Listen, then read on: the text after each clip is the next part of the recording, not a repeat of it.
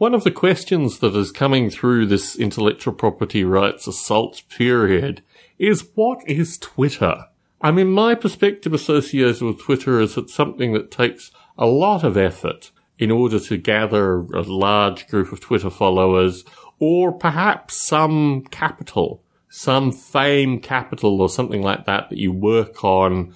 Maybe you print on your merchandise or this kind of stuff. So people who invest in these experiences feel some need to, I don't know what the terminology is, but like follow you on Twitter. I think that's the terminology. So what does that mean when you have, millions of Twitter followers? Well, it doesn't seem to mean that these people actively gather on Twitter or seek out information on Twitter. One of my favorite metrics when I was studying weblogs, or as they became blogs, yes, that's what they became.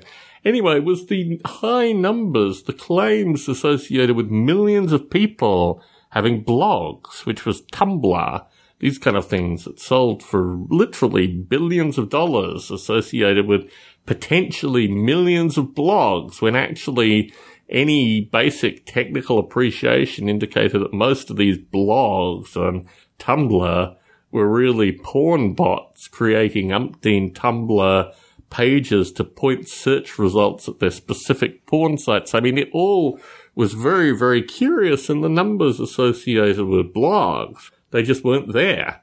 And if you actually looked at it, because there was blogging software that caught people when they actually posted blogs. There was central software that was designed to aggregate links that linked up to all the major blogging sites. And from that, through its peak, you would see 30,000, maybe 40,000 on the weekend. It's only 40,000 people posting blogs. Maybe some of them were crazy people that were posting like 3 to 5 blogs a day. It was never as big as it was claimed, and the whole thing just disappeared very quickly. The Twitterverse is exactly the same. I mean, I do think that there are people that invest a lot of time in, cultivating tweets and cultivating followers, and many of them do so very successfully. But you're still talking about thousands. The notion that there are millions there is just not supported. In this IP assault case, the individual concerned has a hashtag which is supposed to be being used. There are less than 200 uses of this hashtag. So from 3 million followers or whatever, you can't even get a couple of thousand? I mean, what kind of turnaround is that? That indicates that the whole thing is stemmed on probably bots. Something to try to prop Twitter up.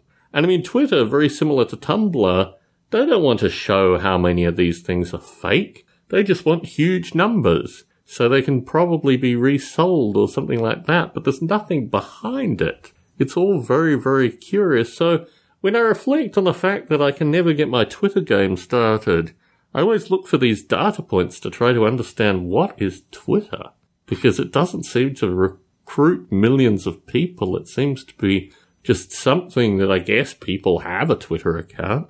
They just don't seem to use it. And of the folks that I know, I should actually do that statistically, because I'm pretty sure that most of the people that follow me on Twitter, this is Barbalay, my Twitter handle, my main Twitter handle, pretty sure most of them aren't bots. But even of those, probably only 15% at most post at least once a week. So even over that time period, a majority of the people that I follow on Twitter who are real humans have stopped using it.